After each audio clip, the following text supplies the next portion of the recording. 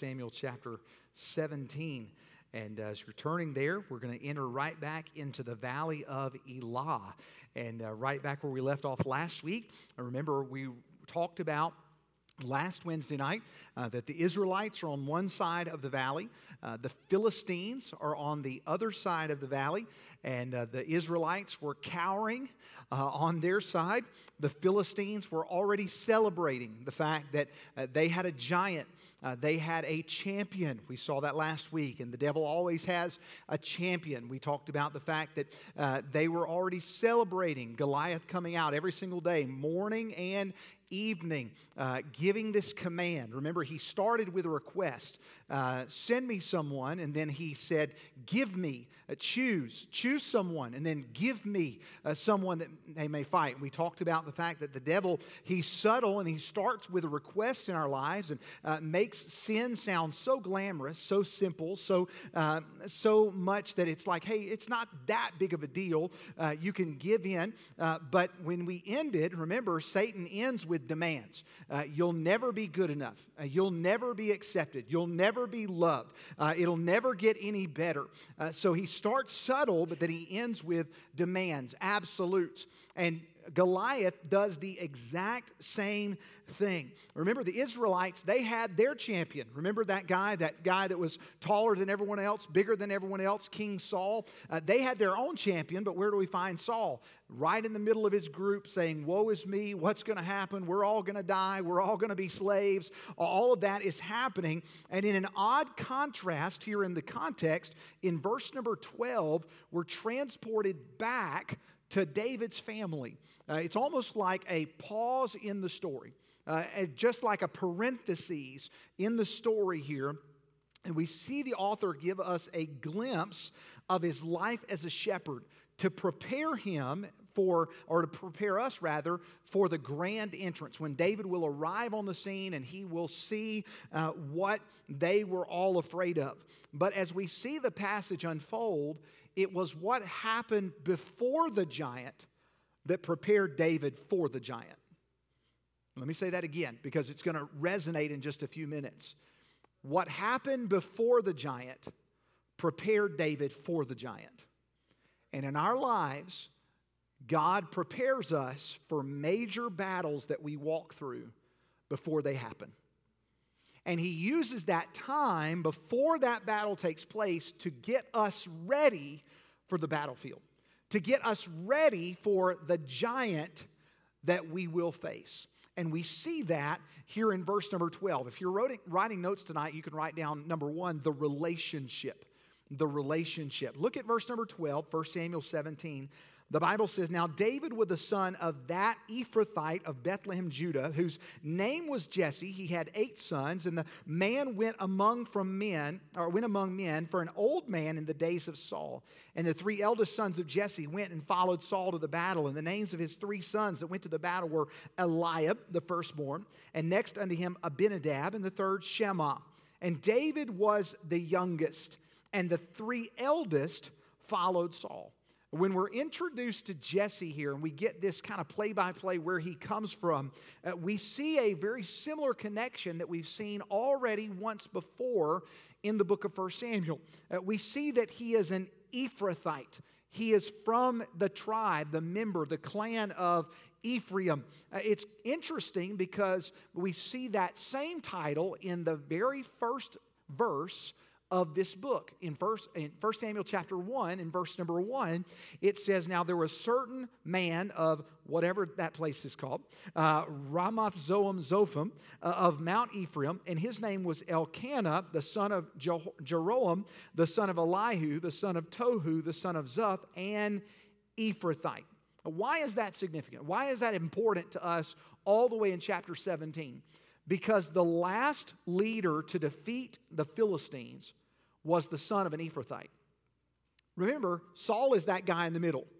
We see Samuel's father, an Ephrathite, and we see Jesse, the father of David, an Ephrathite. Remember, we see very clearly in the preceding chapters to where we are tonight that Saul battled the Philistines all of his life. They never went away. They were always right around that corner. But in Samuel's time as the leader, they were defeated. They were conquered. They laid low. They stayed away. They stayed at bay during that time. And it signified, this Ephrathite signified the region and the city that they were near. That Ephraim, that tribe, the city is Bethlehem. We see that in verse number 12, which is interesting because the next time we see that region mentioned is in Micah chapter 5 and verse number 2. Another famous son is mentioned here, and it says, "But thou, Bethlehem Ephratah, that Ephrathite, though thou be little among the thousands of Judah, yet out of thee shall he come forth unto me that is to be ruler in Israel." Both of these famous sons, Samuel, this next famous son, David, would be all precursors to the most famous son in Jesus. Every single one of those are precursors to Jesus. But we see that David had 3 brothers who were already enlisted in Saul's army. We're introduced to these men one chapter before. Remember in chapter 16, we saw Eliab and Abinadab and Shema when the Lord refused each of them. Remember Samuel says, Eliab, he's the biggest, he's the strongest, he's the tallest, he's the best looking. He's going to be the next king. And remember in chapter 16 and verse 6 and 7, God speaks to Samuel, and it says, remember Samuel said, "Surely the Lord's anointed." Hey, this has got to be the guy. And in verse number 7, the Lord said unto Samuel, "Look not on his countenance or on the height of his stature, because I have refused him. For the Lord seeth not as man seeth, but man looketh on the outward appearance, but the Lord looketh on the heart." Even though David was younger, he was the one God chose. He was the one that God selected. And it teaches us a valuable lesson. We'll recap at the very end like we did last week. But the valuable lesson is this: the least likely to be chosen is usually the one God chooses. The least likely is most often the one that gets used. We remember when David finally shows up in the middle of the camp and he starts volunteering to all the other people. Remember, word gets back to Saul. David ends up in Saul's tent. And what does Saul say in verse number 33?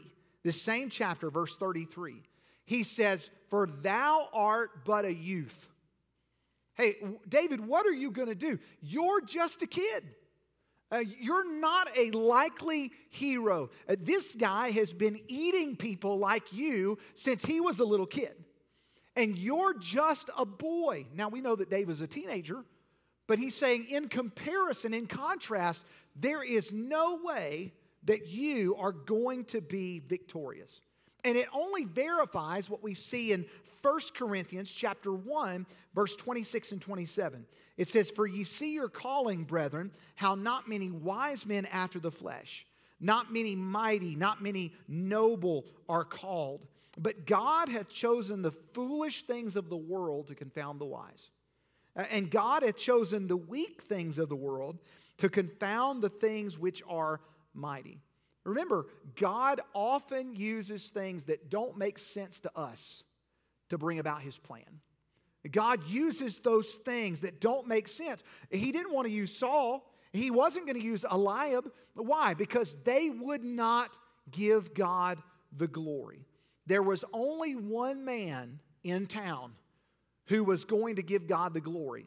And guess what? That was the one who fought the battle. It wasn't the fact that David was the most qualified, which he wasn't. It wasn't the fact that David was the biggest and the baddest and the strongest. It was the fact that David knew whose side he was on and knew that God was bigger than any giant he would ever face. He knew that God would fight his battle. So it reminds us that we all are involved in a battle. We talked about last week, our theme for the year, the battle is the Lord's. What giant is it in our lives today that we're fighting? What giant is it in our life today that we are struggling to defeat, but we forget that it's never been our battle to begin with? It's the Lord's battle. We might be on the battlefield. We might be trying to fix the problem ourselves, but it's not our battle. And maybe God is trying to push us out of the way and remind us that, hey, it's not ours. We can try and fight, but will He be able to use us, and will we share the glory with Him if He uses us? Are we out on the battlefield trying to win so that we can make a name for ourselves? Or are we out on the battlefield trying to serve faithfully so that God gets the glory? We see, number one, that there is a relationship with all these brothers. And then number two, we see the responsibilities that are mentioned. In verse number 15, and what I find incredible here is that David had been anointed the king after Saul. His family knows that that's going to happen. He's in the king's presence. He's his armor bearer. He's doing all of these things, learning, has all of these connections. And what does David do? He goes right back out to the sheep field, right back out to the pasture to take care of nasty, smelly sheep. That's not us, is it? That's not us. That's like the guy who gets the $35 million lottery jackpot and goes home and quits their job and starts living off their earnings. You know, hey, I'm going to kick my feet up. I never have to work another day of my life, and life is going to be good because I don't have any more responsibility. That was not David. David went right back out to the field. Why is that incredible? Because that is not us. We would all be cashing in. We would all be saying, you know, can you imagine Jesse? Hey, David, yeah, Dad. Hey, I want you to go out and make sure that you feed the sheep extra today. Imagine us being David. Hey, Dad, let me remind you. Remember what happened the other day? Remember that Samuel came by? What did Samuel do, Dad? Do you remember what Samuel did? You remember how he took that oil and he poured it over my head and he anointed me to be king. Dad, do you remember that, Dad? Well, yeah, son, I remember that, but I don't see what that has to do with anything. Oh, well, Dad, you should probably ask one of those guys who God refused. Remember, you should ask one of those guys, one of my older brothers, because if they're not good enough to be king, surely they can be good enough to be a shepherd. That would be us. That would be us saying, hey, use somebody else. I have just got the ticket to the easy life. I don't have to do anything else again for the rest. I don't have to go out to the sheep pasture. I can stay clean the rest of my life. I don't have to get dirty. I don't have to sweat. All of that would be us. But that's not David. See, David had character. David saw his responsibility as just a way of life. Hey, this is what I do. This is a part of my responsibility. It says in chapter 18 and verse number 14 about David, it says, and David behaved himself wisely in all his ways. It uses that phrase in chapter 18 4 times. David behaved himself wisely. He behaved himself wisely. Behaved himself wisely. When was that said about David? After he was anointed, after he fought Goliath, after they were singing the songs, Saul had slain his thousands, but David his tens of thousands. He behaved himself wisely. You think about the fact he was totally satisfied to be faithful in his current situation until God opened the next door. What was David anointed to be king? That's not how David looked at life. What was David? Giant slayer. That's not how David looked at life. You know what David saw himself as? A shepherd. Period. Now, were those other things true? Absolutely. Was David on the track to be the next king? Yes, you bet. But David saw himself as a humble shepherd and nothing more. Until God opens the door, I'm going to be faithful right here. Maybe God has burdened your heart about a certain calling or a certain direction in your life, and He's given you the burden, but He hasn't quite opened the door yet.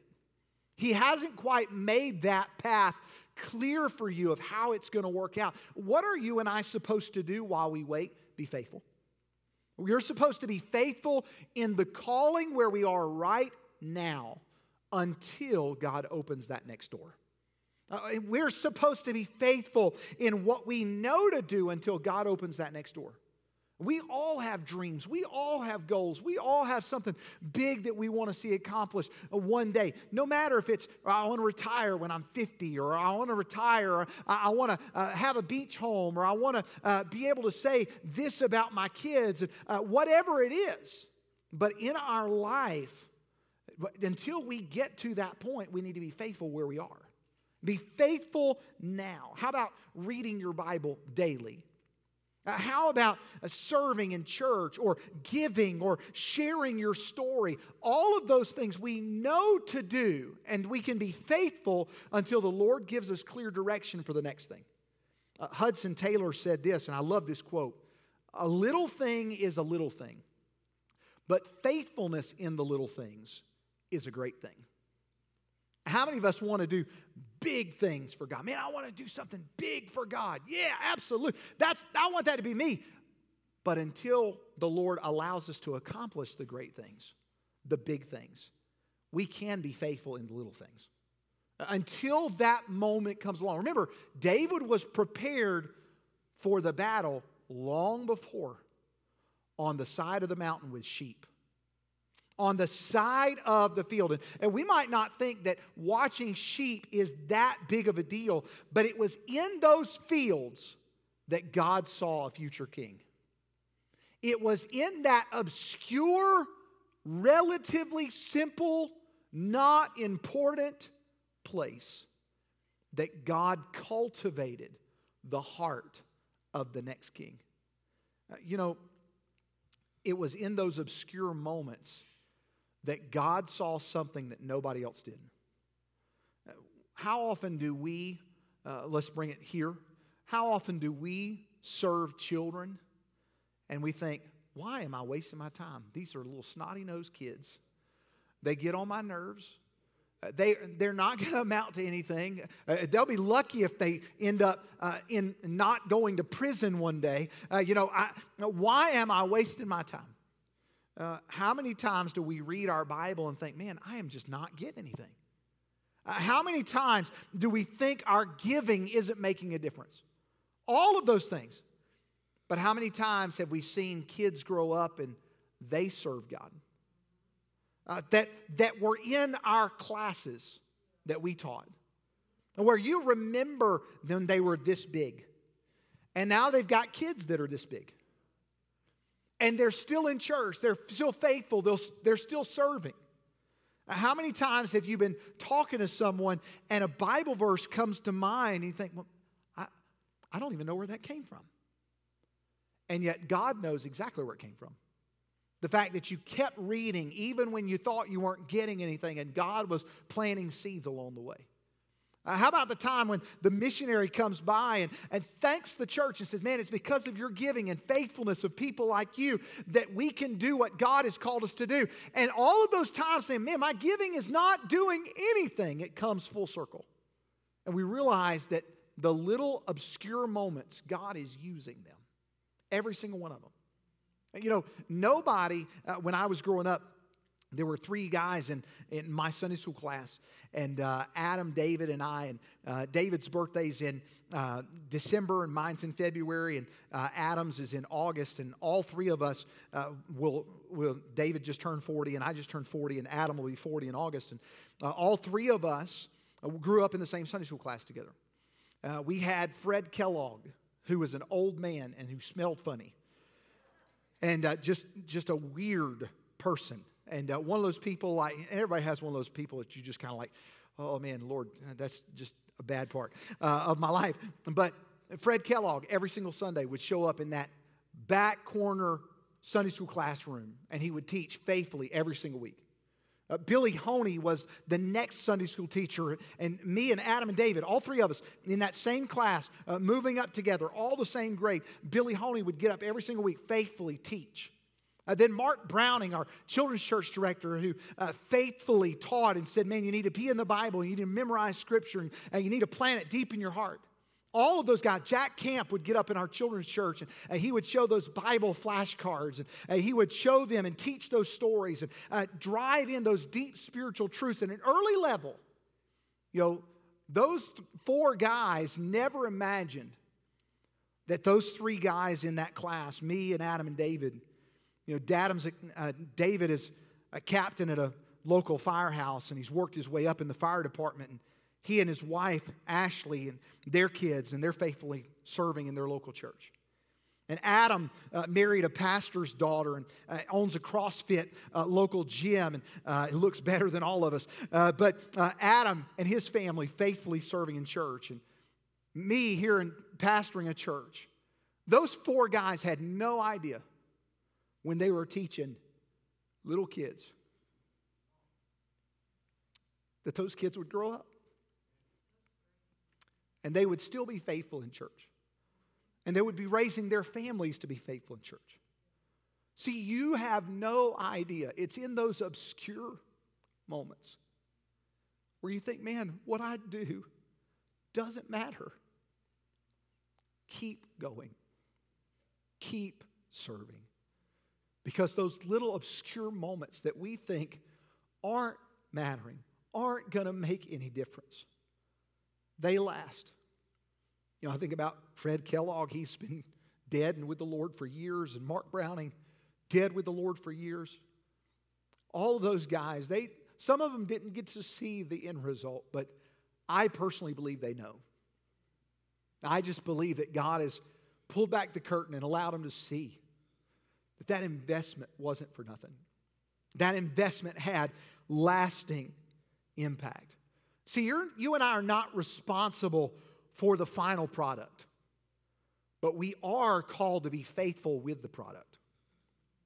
You think about 1 Corinthians chapter 4, verse 2. Moreover, it's required in stewards that a man be found faithful.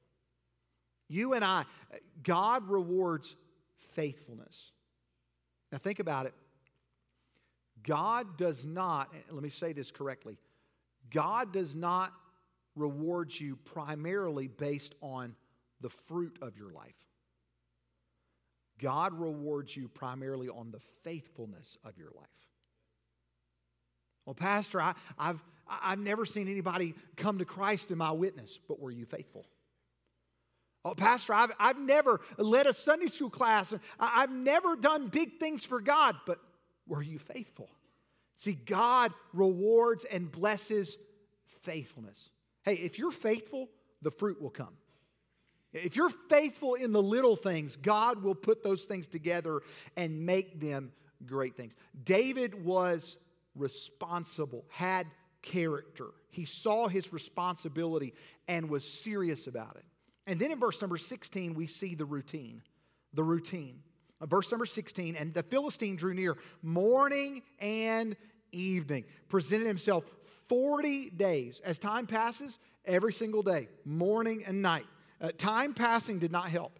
With each day, these men are another day away from their families, another day away from their fields, another day away from their herds, another day doing their jobs, but they're in a holding pattern, all because of fear. Fear. And that's exactly what fear does. It paralyzes us and keeps us in a holding pattern. It keeps us from taking a step. Pastor, I could never do that. I could never serve. I can't give. I can't read that much. And in contrast, because we're afraid, we do nothing. Because we are fearful. And see, God is trying to show us that a little step is still a step. A little step is still movement. Yeah, I know that I can't get from here to Zach's guitar in one step. I know it is not physically possible. You might be able to do it, but I know that I can't do it. But I do know that if I take one step and another step and another step and another step, that eventually I will get there. And see, God does not expect us to take giant leaps. He expects us to take a step. One step. And one step. And over time, God wants to lead me to take those small steps instead of taking a big one. What happens when I take those small steps? We see His faithfulness along the way, and it encourages us to keep taking steps. We see that God is doing something. God is blessing. We take a step and we say, all right, Lord, what direction do you want me to go now? Do you want me to keep going? Do you want me to take another step? And then God leads us. It's taking a step, praying, seeking the Lord, seeking that direction. And then it's taking another step, stopping, evaluating. God, what do you want me to do? We're depending and relying on Him for the next step. Leonard Ravenhill said, smart men walked on the moon.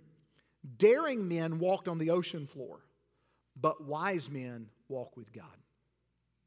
Wise men walk with God. Proverbs 16, verse number 9, a man's heart deviseth his way, but the Lord directeth his steps. That's how I know that I'm going in the right direction. That's how I know that God is leading my path. Psalm 37, verse 23, the steps of a good man are ordered by the Lord. He delighteth in his way. Psalm 119, 133, order my steps in thy word, and let not any iniquity have dominion over me. When the enemy presents himself this much, it can be discouraging. Morning and evening, every day. But while the giant is demanding, God is preparing. While the giant is threatening, God is preparing. You think about during this 40 days, something is happening that they did not even see. Where they were was 15 miles from David's house. That valley of Elah, from Bethlehem to that place, 15 miles. David is getting ready to be dispatched to head there with a cart full of stuff. 15 miles. It was going to be a multi-day journey. And while they are cowering, while they have no idea what they're going to do next, God had already begun to send the answer. Now stay with me here. When you look at your life and say, man, God is not doing anything, He has already dispatched the answer. He has already begun the process of the final solution. You ever think about, remember Abraham and Isaac as they went up the mountain, Mount Moriah? And Abraham said, you stay here, I and the lad will go yonder and worship, and will come again to you. As they were going up one side of the mountain, the ram that would be the substitute for Isaac was going up the other side of the mountain.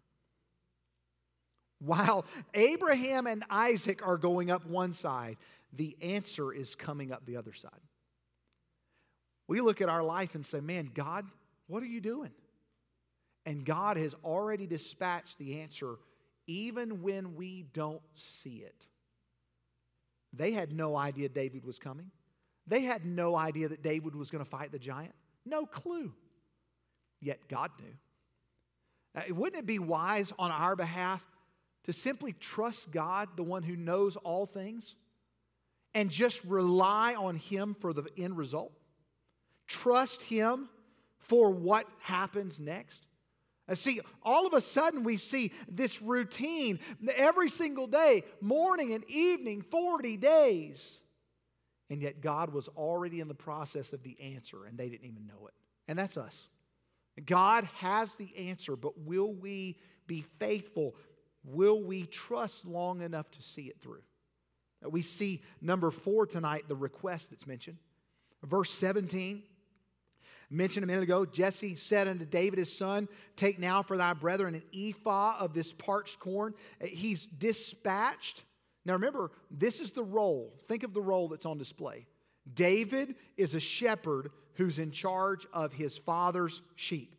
He gets this request. Now, he could have said, Dad, you should ask one of my other brothers. I am the king, by the way. But he doesn't do that. Responsibilities. Respect for his father. Hey, I'm not going to do that. He goes here and it says, Jesse says, I want you to go take this stuff and I want you to take their pledge. The word pledge means something to verify that David had been there.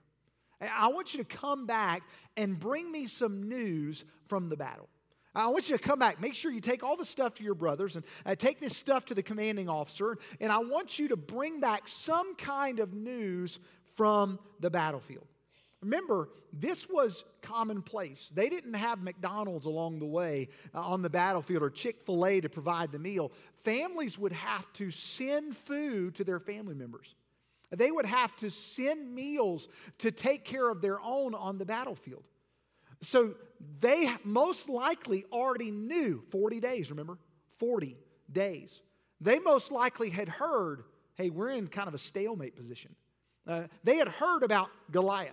There were already rumors. There was already fear kind of creeping through, taking food there. And people had done just what David did. Drop the food off, hear about Goliath, see him, hear the challenge, go home, share the news. This was commonplace.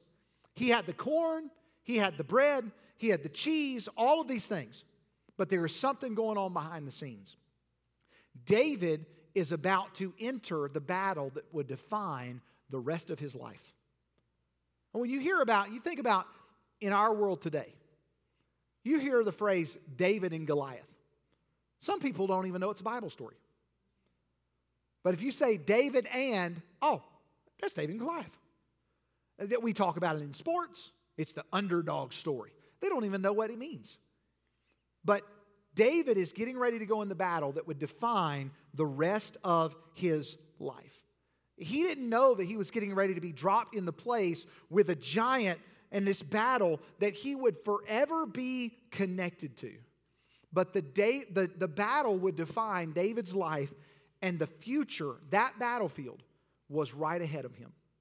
How many times do we march through life not realizing that our life-defining battle is just ahead of us? The battle that would define the outcome of our lives is around the next corner. But do we live that way?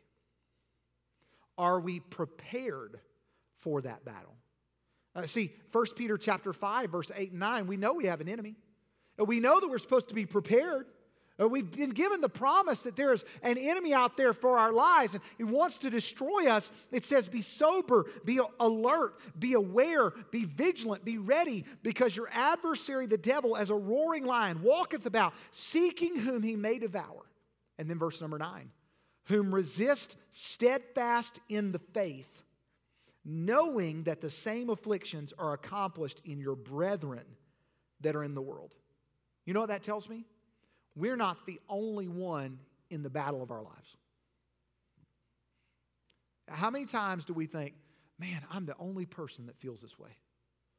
Nobody else has ever, God, I'm all alone. Nobody ever has been through this like I have. And yet, Peter reminds us there are people all over the world who are fighting the same stuff we are. A.P. Gibbs said this, unless there is within us that which is above us, we will soon yield to what is around us. Remember, greater is he that's in me than he that's in the world.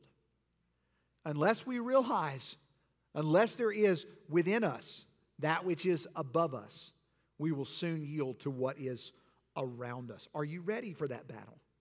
That's coming. Now, we've seen some awesome things the past few weeks. Here at Crossroads.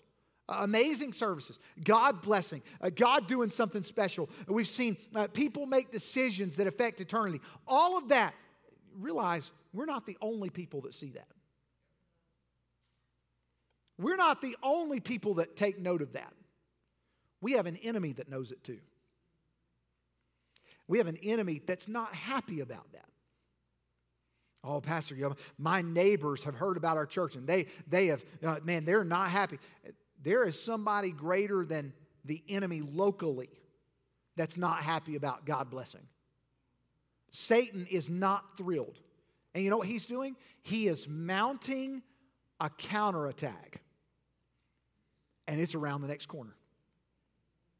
He is mounting an offensive, and it's coming. I told somebody this past Sunday, I'm just waiting for the storm because it's coming. And I know that the battle is the Lord's. And I know that greater is He that's in me than he that's in me. I know all that, but it's still going to come. God does not bless without Satan trying to figure out what he can do to mess up God's blessing. Satan is going to attack. He's going to attack your home. He's going to attack my home. He's going to attack your kids. He's going to attack my kids. He's going to attack your coworkers. He's going to attack my coworkers. He's going to attack the people that you love, the people that I love. It is coming, church. But are we ready for it? Are we doing anything to armor up and be ready for that attack? He is preparing that battle. And we see lastly tonight the respect that is mentioned. Look at verse 20 through 22. David rose up early in the morning. What did he do? He left the sheep with a keeper and took and went as Jesse had commanded him. Verse 22, and David left his carriage in the hand of the keeper of the carriage and ran into the army, came and saluted his brethren. He was just the shepherd. He was the keeper of the sheep. What does he do? He does not leave his duties unattended. You know what he did? He woke up that morning and said, I'm going to be obedient. Not just to what Dad wants me to do today. I'm going to be obedient in what Dad has asked me to do every day. Keeper of the sheep. Before I leave, I got to make sure that my job's taken care of. Before I get to my brothers and I leave the cart, I've got to make sure that the guy who's with me is going to watch the stuff so that nobody steals it while I'm gone checking on my brothers. See, he gets up every day planning to be obedient. Do we do that? When we wake up tomorrow, are we planning to be obedient? When we wake up tomorrow morning and our feet hit the floor, what are we doing to be obedient that day? Because if we're not planning to be obedient, by default, we'll be disobedient. How many of you know that our kids are not obedient by accident?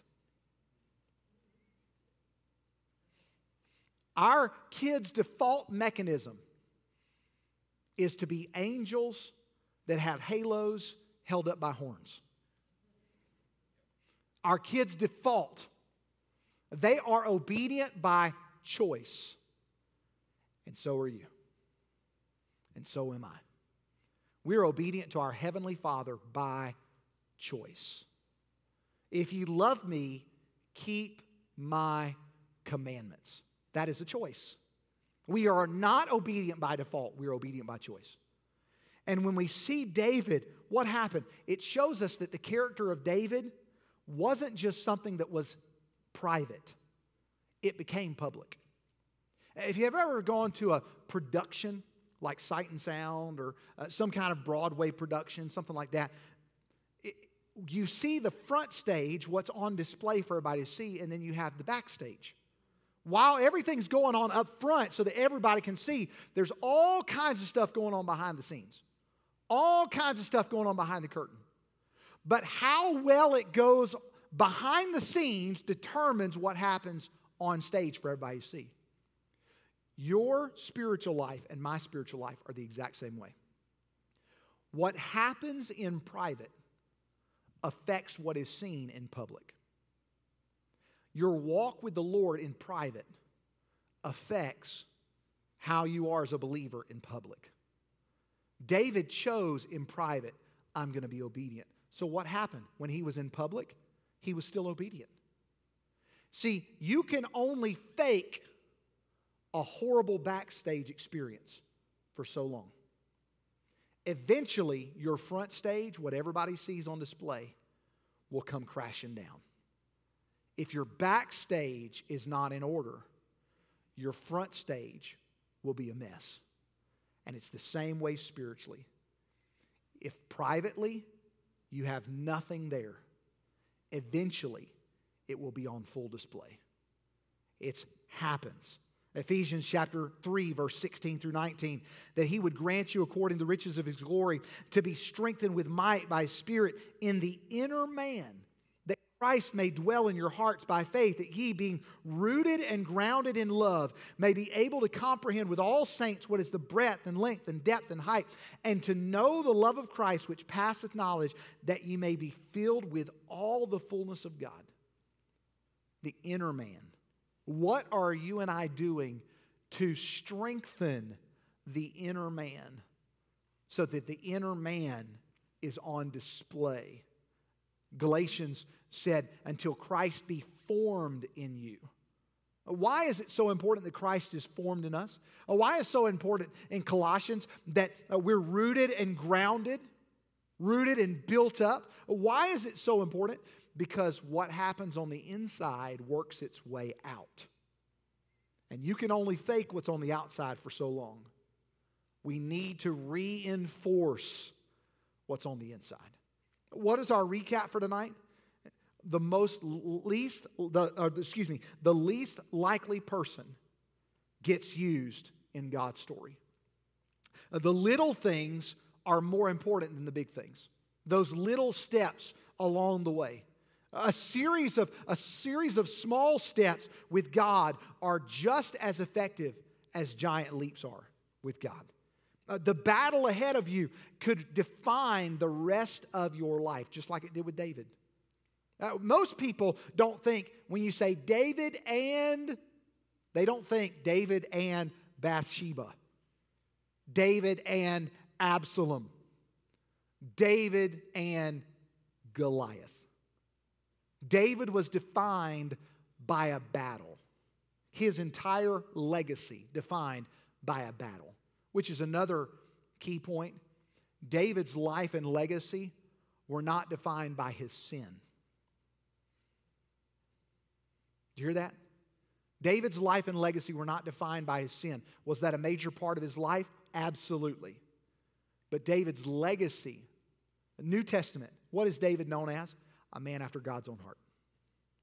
After the sin, after the failure, after his kids crashed and burned, David was known for his battle. And then lastly, true servants have good character. David, leave all the stuff. Leave the sheep in the hands of a keeper. Leave the carriage in the hands of a keeper. David had good character. But here's the thing. David was a good servant. Are you a good servant? Are you someone that can be trusted with the little things? It's just bread. It's just corn. It's just some cheese. But David said, my Father asked me to watch over this. Your heavenly Father has asked you to be a steward and to watch over your life. Are you a good servant? Are you a faithful servant? Father, thank you so much for your word. And Lord, thank you for the life of David. Lord, thank you for the truths that David had good character. Lord, his private life was on full display. And Lord, what was seen in public was as a result of what was done in private. Lord, I ask that you would please bless us. Help us to emphasize, prioritize the private part of our life. Lord, the hidden, the inner man. Lord, the things that no one sees. Lord, the part of our life that's not on display every single day. Help us to prioritize there so that the inner man works his way out. Lord, that inner man is the man that you want to shine who you are. Lord, I ask that you please help us to be true servants of character. Help us to be people who can be trusted with even the smallest task so that you can receive the utmost glory. Lord, we love you in Jesus' name. Amen. Let's go to our